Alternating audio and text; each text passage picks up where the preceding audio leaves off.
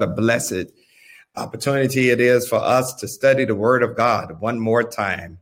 I'm looking forward to sharing with you all as far as our time of study is concerned. And it is my hope and prayer that you will be blessed by today's lesson.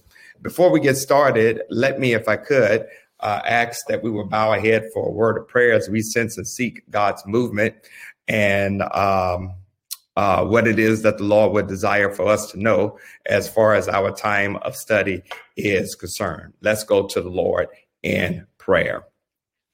God, we come to you right now, and we want to thank you for this wonderful opportunity to study your word, to learn, to grow, to become better as far as being disciples for you. We pray right now, God, in the name of your son, Jesus Christ, the master rabbi, that you would teach us your precepts and let your word be a lamp unto our feet and a light unto our pathway.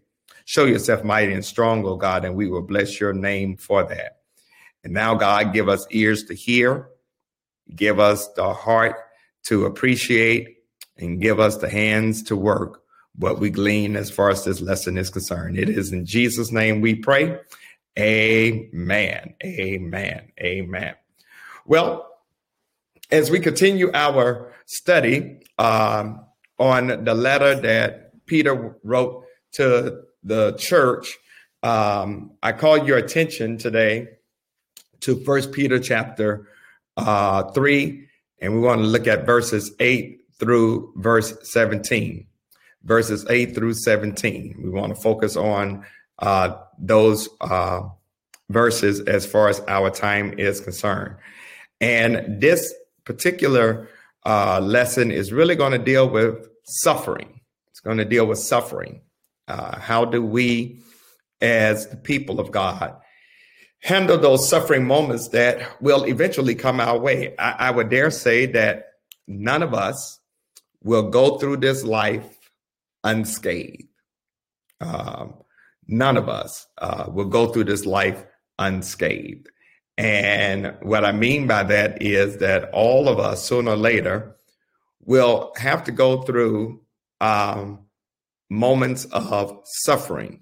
We don't like it, but unfortunately, it is part of the sinful reality that we find ourselves contending. So how do we handle suffering?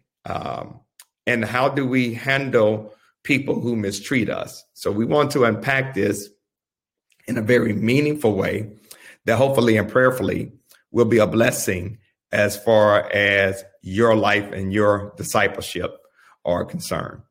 So let's do our, what I like to call, let's mark up the text, and let's begin to hopefully and prayerfully do some good work. Looking at 1 Peter chapter 3, verse 8, and it reads, "Finally, all of you be of one mind, having compassion for one another. Love as brothers. Be tenderhearted. Be courteous, not returning evil for evil or reviling for reviling, but on the contrary, blessing, knowing that you were called to this, that you may inherit a blessing. For he who would love life and see good days, let him refrain his tongue from evil and his lips from speaking deceit. Let him turn away from evil and do good. Let him seek peace and pursue it. For the eyes of the Lord are on the righteous, and his ears are open to their prayers. But the face of the Lord is against those who do evil. And who is he who will harm you if you become followers of what is good? Behold, even if you should suffer for righteousness' sake, you are blessed. And do not be afraid of their threats, nor be troubled, but sanctify the Lord God in your hearts, and always be ready to give a defense to everyone who asks you a reason for the hope that is in you, with meekness and fear, having a good conscience. And when they defame you as evildoers, those who revile your good conduct in Christ may be ashamed.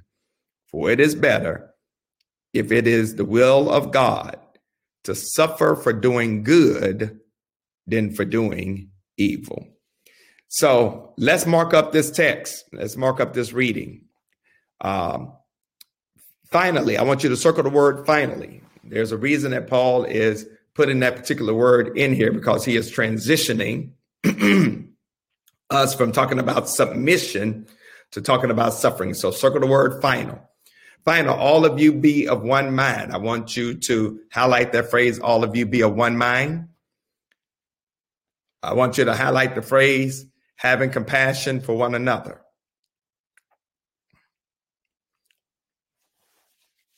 I want you to highlight the phrase, love as brothers. I want you to highlight the phrase, be courteous. And I want you to highlight the phrase, be tenderhearted, rather. And then I want you to highlight the phrase, be courteous. Okay. All right. This is just verse 8, and I'm going to unpack this in a very wonderful way in just a moment.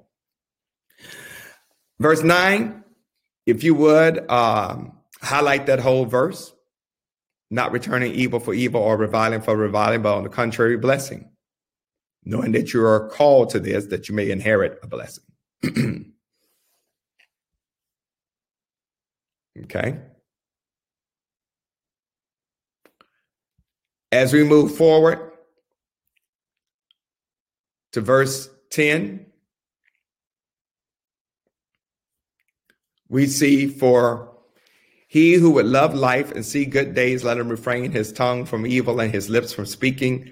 Let him turn away from evil and do good. Let him seek peace and pursue it. For the eyes of the Lord are on the righteous, and his ears are open to prayers. But the face of the Lord is against those who do evil. If you would just highlight that whole passage. This is a quotation of Psalm 34. You know, that famous psalm that says, "Oh, taste and see that the Lord is good." This is that psalm. Okay.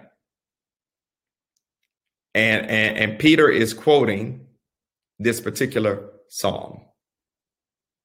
You know, where it talks about, oh, I will bless the Lord at all times. His praise shall continually be in my mouth. Yeah, that psalm.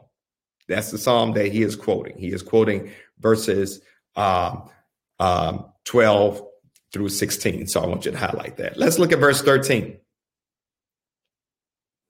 And who is it who will be harmed for you who will become followers of what is good? Verse 14, if you would highlight verse 14.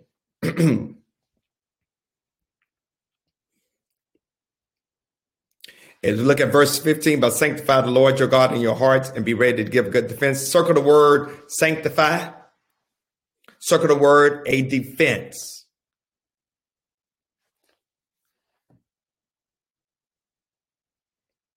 All right.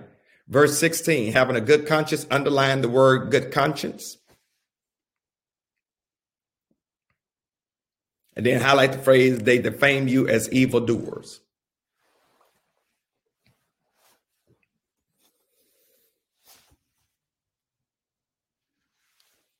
And then if you would highlight verse 17.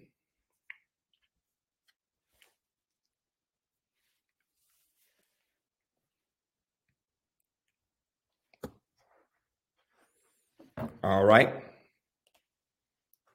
Now, hopefully and prayerfully, you all have got your biblical text marked up.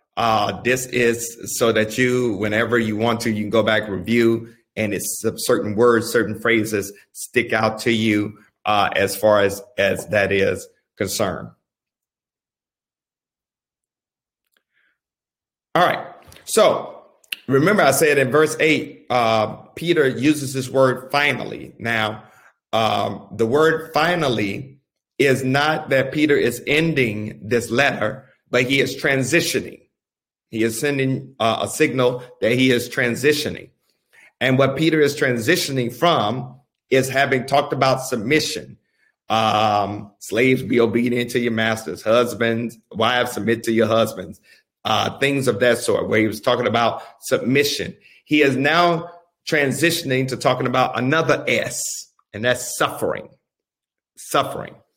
And what we want to do is we want you to understand that in this text, Peter is giving some practical principles for living peacefully with one another, as well as within a hostile pagan environment. You got to understand that the movement of the following of Jesus Christ is relatively new. It is weird to a lot of people. The culture in which Peter was dealing with, they had a multiplicity of gods, particularly the Romans had their gods. And of course, the Greek had their gods, and they interchanged the name between the two gods. They kind of had similar gods that did similar things. They were just named differently, but they had a multiplicity of gods. They had the god of war, the god of agriculture, the god of the sun, the god of the moon, the god of fertility. They had gods and goddesses, rather. So here is Peter following a monotheistic understanding of who God is, that is one God, but now he's lifting up the name of Jesus Christ. And so as Peter is lifting up the name of Jesus Christ, there is major hostility against Christians. First of all, from the Jews, okay, from those who practice Judaism. And remember, Paul used to be a persecutor of the church. He is now a planter of the church. So you still got these major divisions as far as Judaism is concerned when it comes to Christianity. And what is happening is that Paul is trying to give those who follow Jesus insight into how they ought to conduct themselves with each other, as well as with the pagan culture.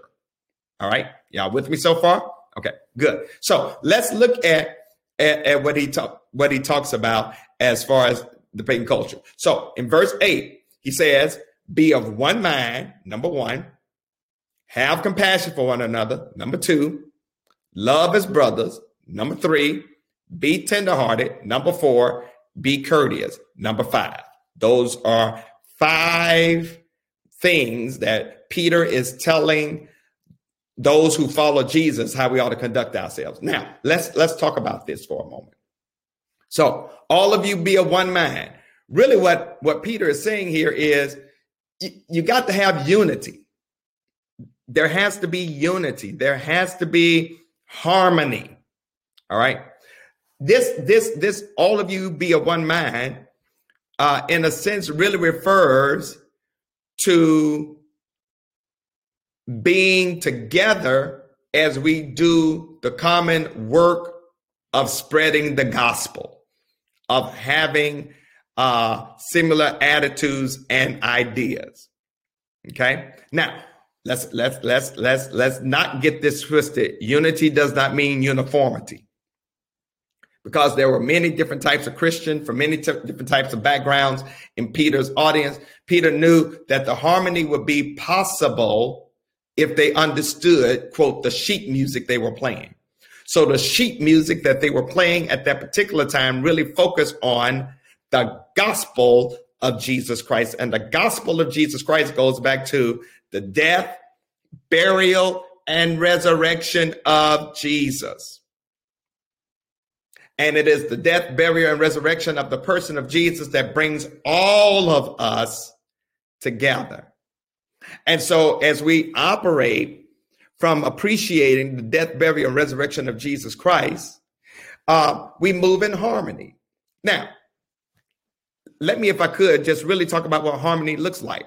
Harmony looks like this, that in music, when you are harmonious, each person or each section has his or her part, different notes from the chords that make different harmonies, different music. Our harmonies basically are the gifts of the Holy Spirit. Okay, so the gifts of the Holy Spirit allow for us to play different notes as far as the orchestra of the music of the church is concerned, as far as the work of God and the gospel of Jesus Christ is concerned. So when we operate in our gifts in the way that the Spirit intends, we move in what? Harmony. Okay, which means that when you do what you're supposed to do, I do what I'm supposed to do. We understand our lanes. Then we move in harmony and we live in harmony. This is how we're able to do what God would have for us to do. So first of all, being of one mind. The next one is having compassion. Basically, that means being sympathetic. That means you're sharing in the need and the concerns of others. You have a sensitivity and a compassion toward others, that you appreciate each other. Why? Because of our same relationship with Jesus Christ. Okay? So we're called to be sympathetic. We're called to be responsive to people's feelings. And so you can't go around as a Christian talking about, I don't care how so-and-so feel. It's kind of hard if you're going to be an authentic follower of Jesus Christ. Now, you can't, of course, allow for those feelings to dictate how you move as far as the gospel is concerned, but you got to have some sense of sympathy as far as that's concerned. All right. The other one is love as brothers. Now, I want you to understand that the word love here is phileo. Phileo. That is where we get the word Philadelphia. This is a friendship love, not an agape love. All right. This is friendship love. All right. I want you all to hear me. This Philadelphia. This is friendship love. All right. Love as brothers. Love as friends. All right. This is not relative love. He is talking about love as friends. All right. This is not agape love. This is philia or Philadelphia. This is where we get the word for the city of Philadelphia. All right. The city of brotherly love. This is us being called to what? Love as brothers and sisters in Christ. This is the special love that ought to draw all of us together as Christians. All right. For those of us who are Christians, we're called to love not only agape, but also friendship. Okay. All right. The next one, be tenderhearted. And basically being tenderhearted basically means that we are conscious of other need and we want to do all that we can to help people that are in need. That we as believers ought to be deeply touched and moved by the hurts, the pains, the needs, and the joy of fellow believers and act to help them.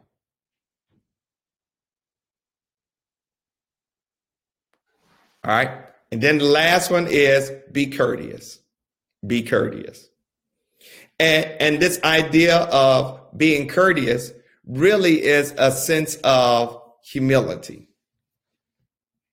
It means you got to be honest about who you are before the Lord. Be courteous, not a doormat, but know who you are before the Lord. You don't negate your own worth or abilities, but you don't inflate them either. All right. Instead, when you operate from a position of humility, you can honestly view your characteristics and your abilities with thankfulness before God. In other words, you know you're not as bad as you think you are, or as persons will make you think you are, but you're not as superior as your ego may tell you you are. Okay? Humility allows for us to be able to encourage one another and rejoice with each other when it comes to success. When you are humble, you're not jealous of somebody. When you're humble, you can celebrate the advancements and the achievements of others without being jealous. Okay, it's not that that false humility. Now, humility, another word for humility can be meekness. But again, meekness does not mean weakness. All right. Let's look at verse 9 as we move forward as far as this is concerned. When we look at verse 9, we see that in verse 9, Peter is telling us, don't do evil for evil. Don't do get back for get back. Don't do payback for payback. All right. Don't send insult for insult. All right. Now, what I want you to understand is this is how Peter